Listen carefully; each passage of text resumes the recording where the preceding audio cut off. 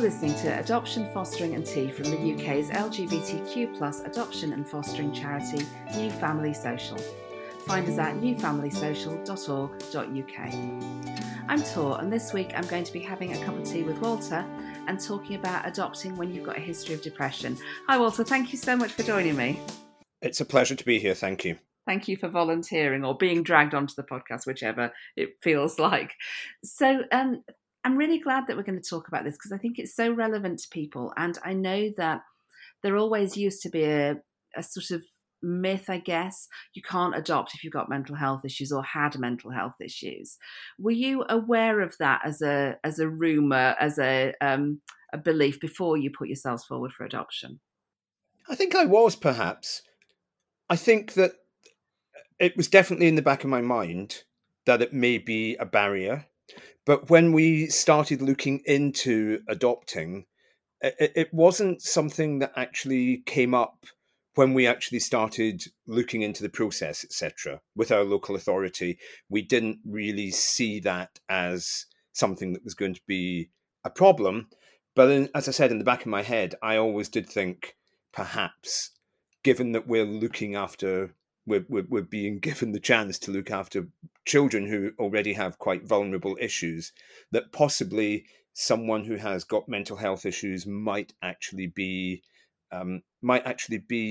difficult and might actually be a barrier, as I said. And I guess what I would say, why I'm happy to do this and keen to do this, is because there's a lot of discussion at the moment around mental health, generally in the press and on television, etc. But there isn't a great deal of discussion about how mental health can impact on parenting and impact on the children who have to live with someone who's got depression or mental health issues. So I'm quite keen to kind of break that taboo in a way. I think it's so important. And I think you're right that probably in the last decade, I guess it's been so much more visible that people feel able to say, I have mental health issues or I've had mental health issues. But yeah, there's still, I think, a lot more to be done. So going back right to when you applied, did you tell them straight away when you applied to adopt? Was it that where you dump all of the information right at the beginning, or did you wait a little while for the right moment? No, it came up as a natural part of the assessment, really. We went through, as everyone does, we went through the adoption assessment. We had a fantastic social worker. I have to give her credit. She was terrific. And I knew that at some point there was going to be a discussion about health and about health issues, because that's part of what the assessment process is. And I knew that it was important that I didn't shy away from telling the truth, which was that I have had episodes of quite heavy depression in the past, and they were going to get in touch with our doctors and medical people anyway. But I was nervous about it. I won't deny it. I was nervous that that would be the one thing that would be a sort of stumbling block, really, in our process. And a social worker, I won't name her, was incredibly supportive and incredibly understanding about it. But it didn't stop me from thinking, what if this is the thing that is going to block our application? Yeah, I understand that. It's so hard to think that your thing might be the stumbling block. And especially, I guess, if you have been living with it, you found ways through. Can you talk to me a bit about your depression, like when that first became an issue in your life and how it was long before you adopted? Well, I think it probably began in my late teenage years. My dad died when I was at university, so I was probably about 18 or 19. And at the time, I didn't realize, but looking back, that was definitely my first period of a real low and a real depression, and not, inability to sleep, being up through the night. It really affected my studying, and I took a year out from university anyway. And it has recurred with triggers, I guess. Sometimes it was work triggers, sometimes it might have been relationship triggers, sometimes it might just have come on without actually realizing it. But it's definitely been there since I was, as I said, in my late teens, and I can go years without it hitting, and then suddenly it will hit, and it's. I'm trying to be very open and honest about it because actually I think it's important to say that it's not a taboo and that it's not something that you shouldn't talk about. And we'll come on to it, I'm sure, but not something you shouldn't even talk to your children about. And yeah, so yeah, I guess here and there it's been a recurring pattern for, oh God, 40 years now. Yes, and I agree with you that I think talking about it is immensely important, and that openness, because it's something that so many people experience, but it is socially taboo. When those episodes hit, what are they like? They are feeling vulnerable, feeling like a lack of self worth, a lack of self identity, and a feeling that there's no kind of escape from it. And yeah, just a kind of general low anxiety and really kind of wanting to kind of shy away from the rest of the world Yeah. to a degree. And I suppose that's something that you can do to a point when you don't have responsibilities like children. Is that what you would have done pre-children, was disappear a little bit, hibernate a little bit? And how long would that go on for you? Yes, that would have been. And actually, there are periods where I didn't even have, obviously, I'm lucky to be in a civil partnership with my fabulous partner, but there were periods where obviously I was on my own, and it would be very, very easy. It would be very simple to just think, I'm just going to shut everything out for a while until I feel like I can cope with it. I actually have a relative younger than me who also suffers in the same way. And I look at her and I think, that's what I used to be like. Yeah. And you kind of have to just try and work your way out of it. I can look and understand that it's very easy to get into that sort of black hole. And obviously there's medication and there's talking therapies, and I've been through both of those. But yes, pre being a parent, it was very easy to just think the only way to deal with this is just to kind of like close everything down, you know, keep the curtains closed. Not that I have curtains, um, and and um, and so, as I said, earlier at the beginning, it was definitely in the back of my mind when we applied to adopt that this could be something that would be seen to be, well, as I said, a barrier, because you've got these kids who are already quite vulnerable and have had very difficult traumatic experiences in their lives. Why would you want someone who sometimes is quite vulnerable to be their parent? Yeah, and I can understand that you would have thought that way, because I think we all think that, don't we? Approaching with our vulnerabilities, that they won't be welcomed, they will be, yeah, barriers or potentially deal breakers. Did you yourself worry about your ability to cope during periods of depression before you had a child? Truthfully, actually, I didn't, to be honest. And I think maybe there was a sort of slight naivety there. I think the excitement of making the decision, going through the adoption process, there was almost a kind of, well, excitement actually is the word that I would use, genuinely, because this is a kind of strange thing to say as a gay man.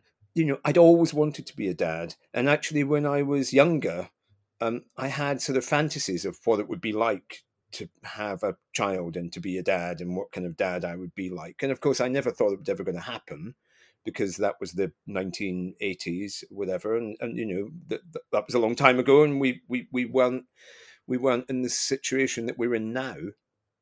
So I didn't. actually. I didn't until the day came when we had the meeting at our kitchen table where we started talking about our health issues, and I opened up, and it basically said, look, if you're going to look at my medical records, I have this history of depression.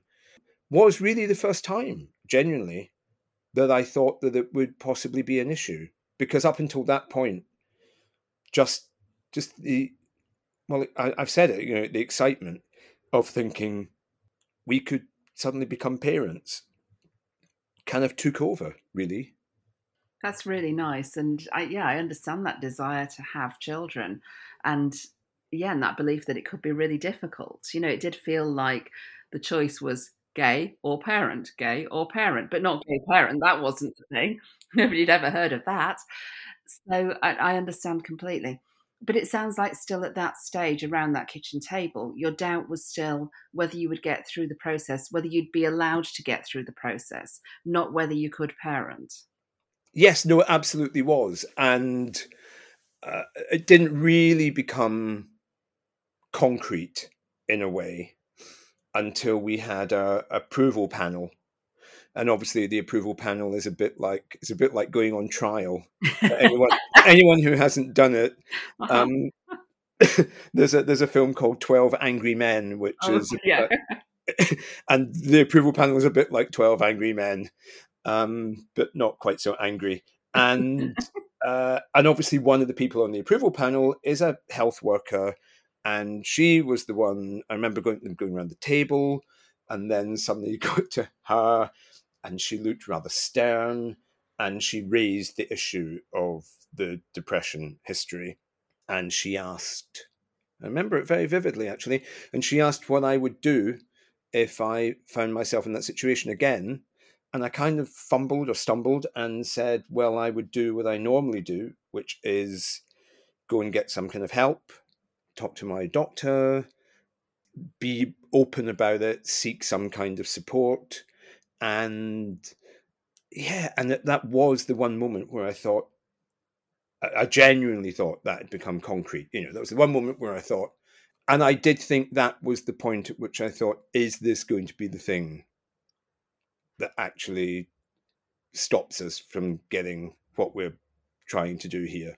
And I remember leaving the room with the 12 Angry Men in it, and coming back in and being told that you had been unanimously approved to adopt.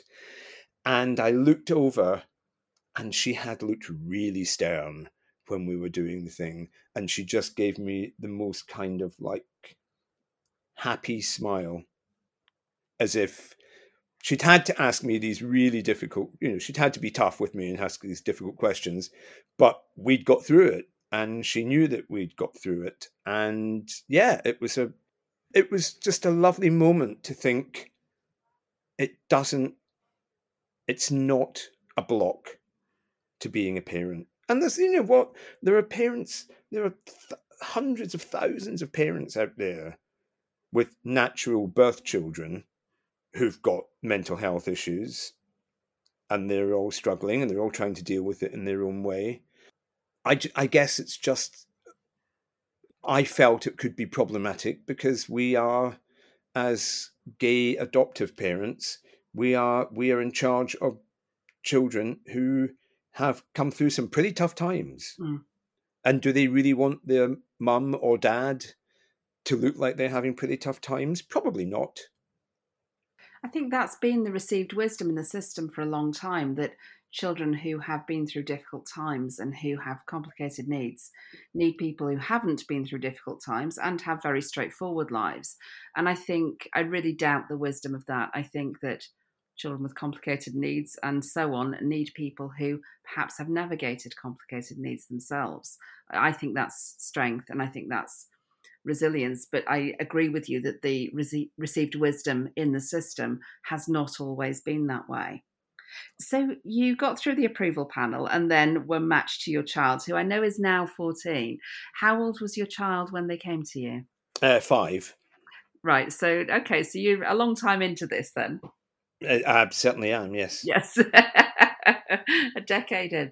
And When was the first time that depression became or came back, or that you went through an episode of depression after your child was with you? Probably within about 18 months, I think. I was in the middle of an incredibly stressful work situation. As I said, there are triggers. I mean, I think I agree that depression is something that can just come on, but obviously there can be things that trigger it. And I was in the middle of a very difficult work situation and was finding it extremely difficult to cope. And at that stage, I guess our son was not that old, 6, 7 perhaps. And therefore, it was, it seemed important not to make it visible that daddy was struggling. Mm-hmm. It's obviously because there's dad and daddy. And actually that was tough, I have to say, because as we said earlier, in the past, it was easy for me to kind of just shut things down or to kind of retreat a bit.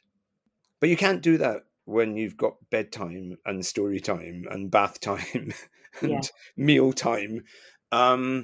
So there was quite a lot of putting on a front, and then because obviously of his age, he could go to bed early-ish, and I didn't have to worry about it so much.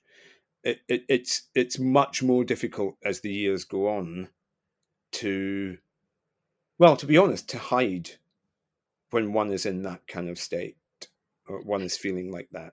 Yeah, Um, the energy required to cover it is immense.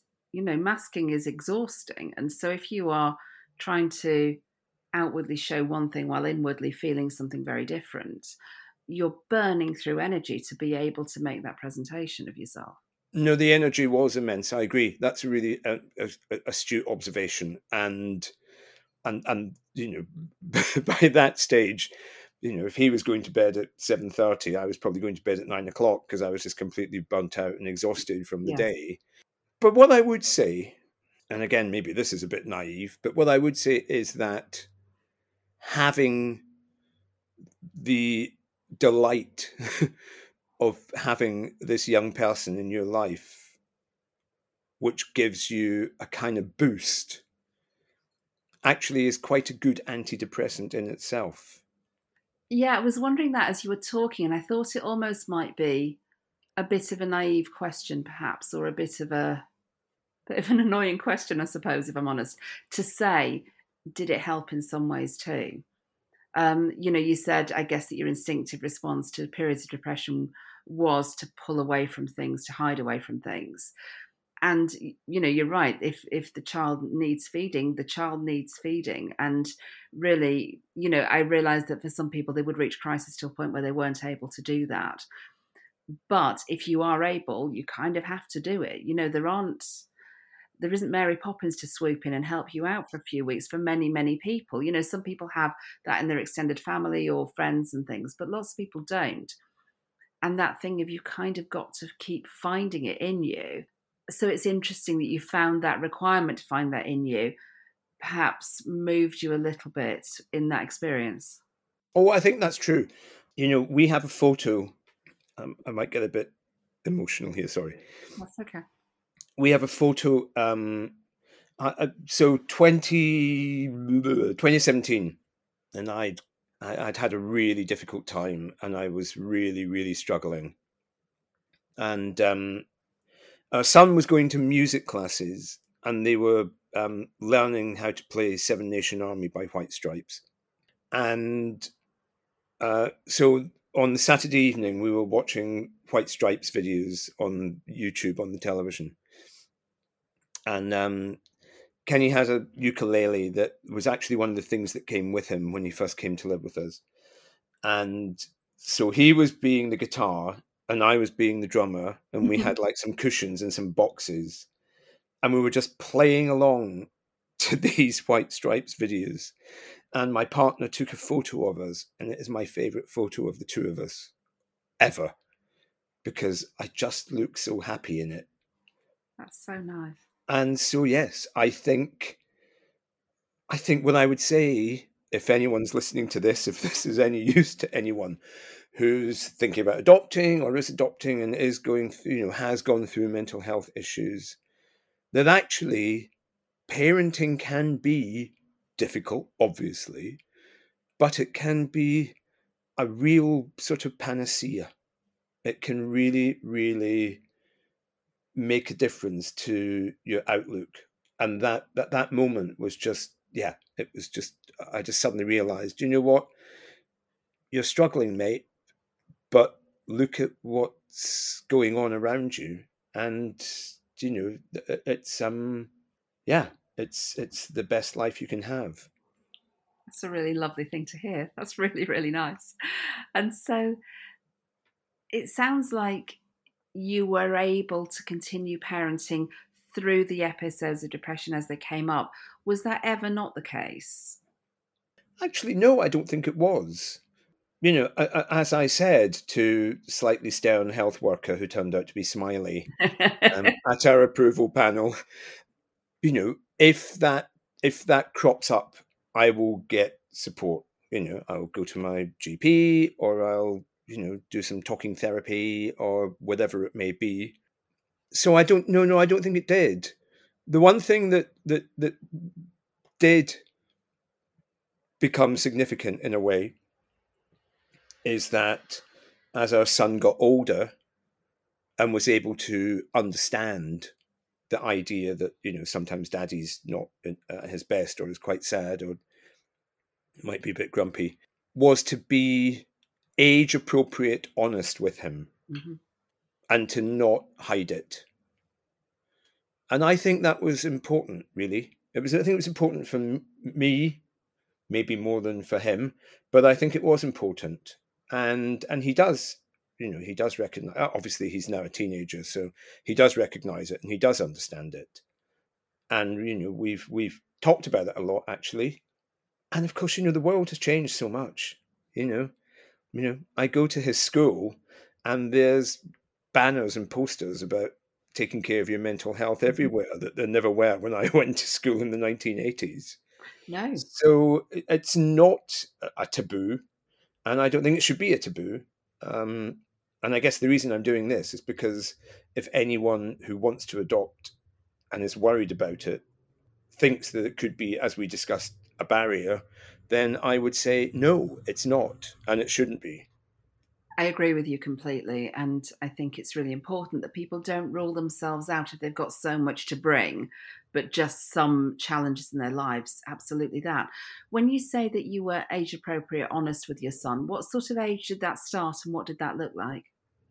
Oh, um, that's a very good question.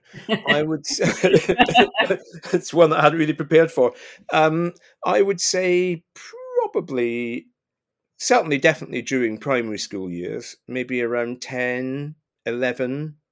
And I think also prompted by the fact that, as we all do as parents, through New Family Social, as parents with children who've experienced quite a lot of difficulties in their lives beforehand, there's a way of sort of, I don't know how to describe this, but there's a way of sharing those difficulties to a degree, that there's a kind of empathy on both sides. And when my son was struggling, uh, because his circumstances are complicated and still are complicated, but that's not for this podcast.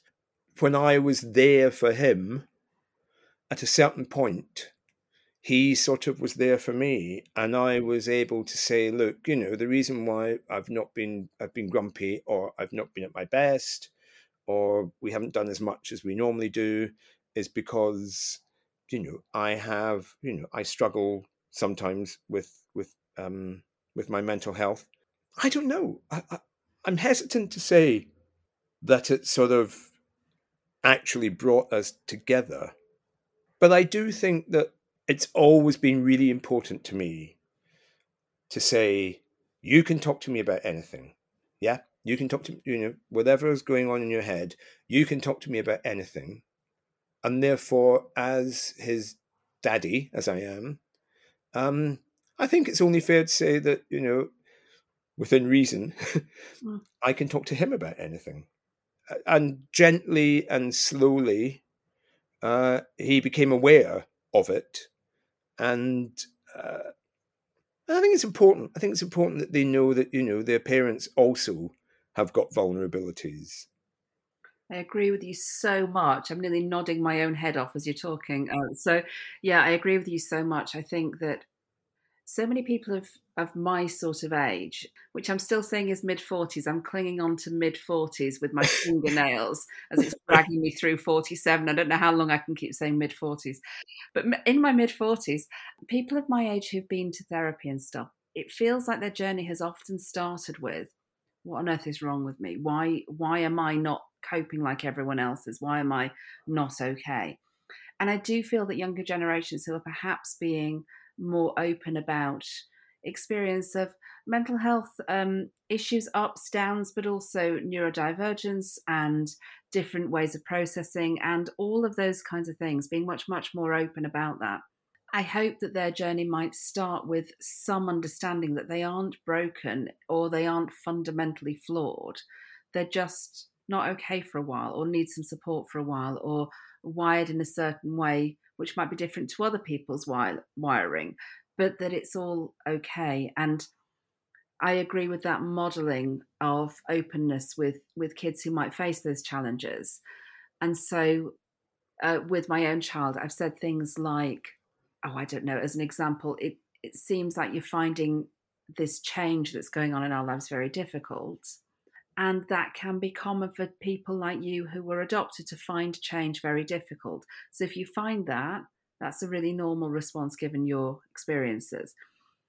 Because what I don't want is that he goes through, let's say, his early 20s going, God, why am I not like everyone else? Why am I getting stressed? Why am I so anxious about this? And it's like, well, there's a language for you. This might be normal for you because of what's happened. And I have no idea with all of my parenting whether it's right, wrong, good, bad, or indifferent. Probably all of those. But I feel like our generation and older, I guess, knows about what it's like to sit there thinking, why am I different to everybody? What's wrong with me? What's this feeling I've got? And even just the coming out journey is that. Why am I different? Why am I not normal like everybody else? And I think that once children, young people, and younger adults have a vocabulary around difference and experiences that would otherwise be isolating, takes out that whole first stage of I'm broken, I'm weird, I'm different, I'm not like the others, to find out actually if you look behind the door, loads of people have these experiences. Oh, no, I think that's absolutely true. And I think that what I would say is that in relation to kind of just the bigger picture of what we're talking about, that idea that you have to have some kind of like super parenting strength Yeah. because you've gone down, you've gone down this crazy adoption route, particularly the crazy adoption route of being, lesbian or gay or trans or whichever, that somehow that's expected of you, that there's some kind of like super parent.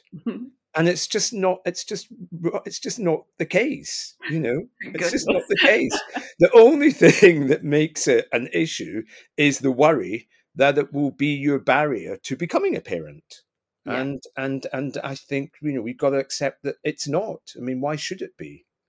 I agree so much. I just think that, yeah, it's that thing of we've got to get through this process of proving ourselves as suitable enough, which I think is getting more realistic about the entirety of human beings. I think that bar is moving from you have to be perfect to you have to be pretty damn good, but maybe not perfect. And I'm putting huge speech marks around all of that.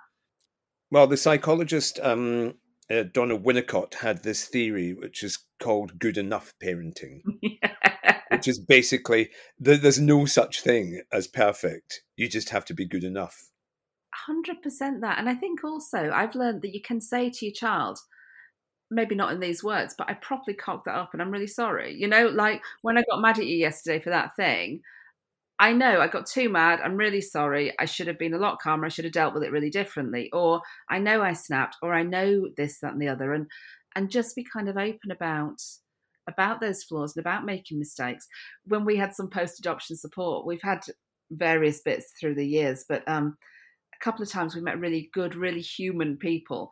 And somebody said to us, "You're definitely going to mess up. So we're going to talk about all the times that you've messed up. So don't worry about that, because I know that's already happened loads. That's normal." But actually, it's how you respond to that that is the predictor of how well your child will do. So it wasn't that you have to be perfect or therapeutic in every living moment, because my God, therapeutic parenting is easy for 7 minutes. And then, the other 24 hours a day, 7 days a week, 365 days a year, it's hard. And they were really nice about, you will definitely mess it up. We can learn from that, but you'll definitely mess it up again. And it's how you repair it that is actually the predictor. And that was such a relief to know that actually, if you can be a bit honest and say, this happened, or I was dealing with this challenge, or whatever. It's funny, my partner just said this morning that our son said to her last night, was I cross with him? Which I wasn't at all. So obviously there's something in how I was behaving yesterday. And I'm not even sure what it was. I had just watched Oppenheimer, so maybe I was thinking about, nuclear war or something. I don't know. But his perception going to bed was that I was cross with him. And he said, she mustn't tell me that. And so now she obviously has. But I now need to go and just check in with him and find out what it was in me that he read and what I'd communicated. Now, in an ideal world, I would never have given him that impression. I'm really not sure what I did to do that. But in terms of repairing it, what I'm going to go and do is go and chat to him about it and ask him what it was that he saw in how I was and so on, and reassure him that if there was a problem, I would say it in words. And if I haven't said it in words, it means I'm not cross with him or not anything, So go and try and repair that one. But Well, I could be generalizing here, but I do think that as adoptive parents, we are much more inclined to do that, actually. I think, because we're aware of all of the vulnerabilities that go on in the background, psychologically or whichever way, and therefore, we're much more attuned to thinking, we need to talk and we need to fix this. I mean, I grew up in the 1980s. I didn't have a great relationship with my dad, which may be part of why I wanted to become a parent. We'd never have had those conversations. no. And therefore, the fact that we are able to try and be open and empathize in that way is really significant. And I think that we do, again, I'm generalizing, but we do as adoptive parents overcompensate on that front because one feels the need to. Yeah. Yeah, I agree with that. But I think it's one of our superpowers, isn't it? As being LGBTQ people, is we've done a lot of self-examination. We've been on a journey. Just being LGBTQ alone is a journey. And we have to, within that, find ourselves, find our words, find our pride in ourselves, find our dignity, when the world sometimes has wanted to take those things away. And I think that there's just huge learning in that that's so applicable to parenting.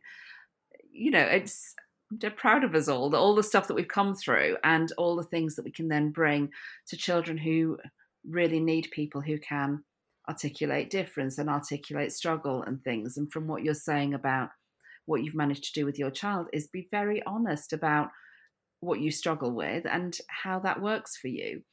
And honestly, that's surely got to be a good thing, because it gives them just a rich emotional life, a life that is reflective of what things are actually like. It's not Disney emotional life, it's real emotional life. It's hard sometimes, and I think that articulating that is fantastic. So you've mentioned a couple of times through this that if people are thinking about coming forward who've got current or history of mental health issues, that they shouldn't be put off. Is there any other advice that you want to give, either about parenting and adopting with mental health issues, or just more generally about parenting and adopting?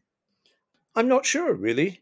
The first thing I would say is don't let it hold you back, because it didn't for us. And here we are nearly 10 years down the line, and we're a pretty stable family, as much as any kind of like slightly crazy gay family can be. We're pretty stable. That should be our strapline. Pretty stable parenting by the LGBTQ plus You can put it community. on the website. I will do. I'm going to change the logo right now. But no, I don't think so. I just think, this is just terrible cliche, isn't it? Honesty is the best policy. And it really is. I mean, the one thing I would like to say, if I may, is that we did a charity fundraising for Samaritans during lockdown. We raised almost £1,000. Nice. And that was a point at which, I really sat down and explained, look, this is what depression is. Here's this charity that helps people who are struggling. I'm going to be honest, I've called these people before in the past and they've been really helpful to me. And as we said earlier, it's age appropriate. But I guess my final message would be to say, when you go on the websites and you go on the local authorities and the adoption agencies, etc., and they say, being a single parent is no barrier to adopting, having a disability is no barrier to adopting. I would like it to be known that having a history of mental health issues ain't a barrier to adopting either. I think that's brilliant. And when we do the Could You Adopt or Foster webinars that we do once a month to newbies, who are thinking about it, we always have that on the list of, you can, and Yeah. it's really normal to have some history of mental health problems. So yeah, absolutely. And you'd be welcome to come and speak at one of those while I'm dragging you into things. I would be more than happy. I've got plenty of time. I'd be more than happy to come and speak to one I'd of love those. that. Well, listen, thank you so much for your time. It's really, really nice to talk to you. And I think it's really important subject matter. So thank you ever so much for joining us. It's been my pleasure. Thank you. I'd like to thank my guest today, Walter. If you enjoyed this podcast, please leave us a 5-star review and share it with your friends. Follow us on Twitter at LGBT Adopt Foster, and on Facebook search New Family Social, all one word. Visit our website at newfamilysocial.org.uk. Adoption, Fostering and Tea is produced by New Family Social. The presenter was me, Tor Doherty, with music from Matt Doherty. The producer was John Jenkins. We'll be back next week with more guests and more tea.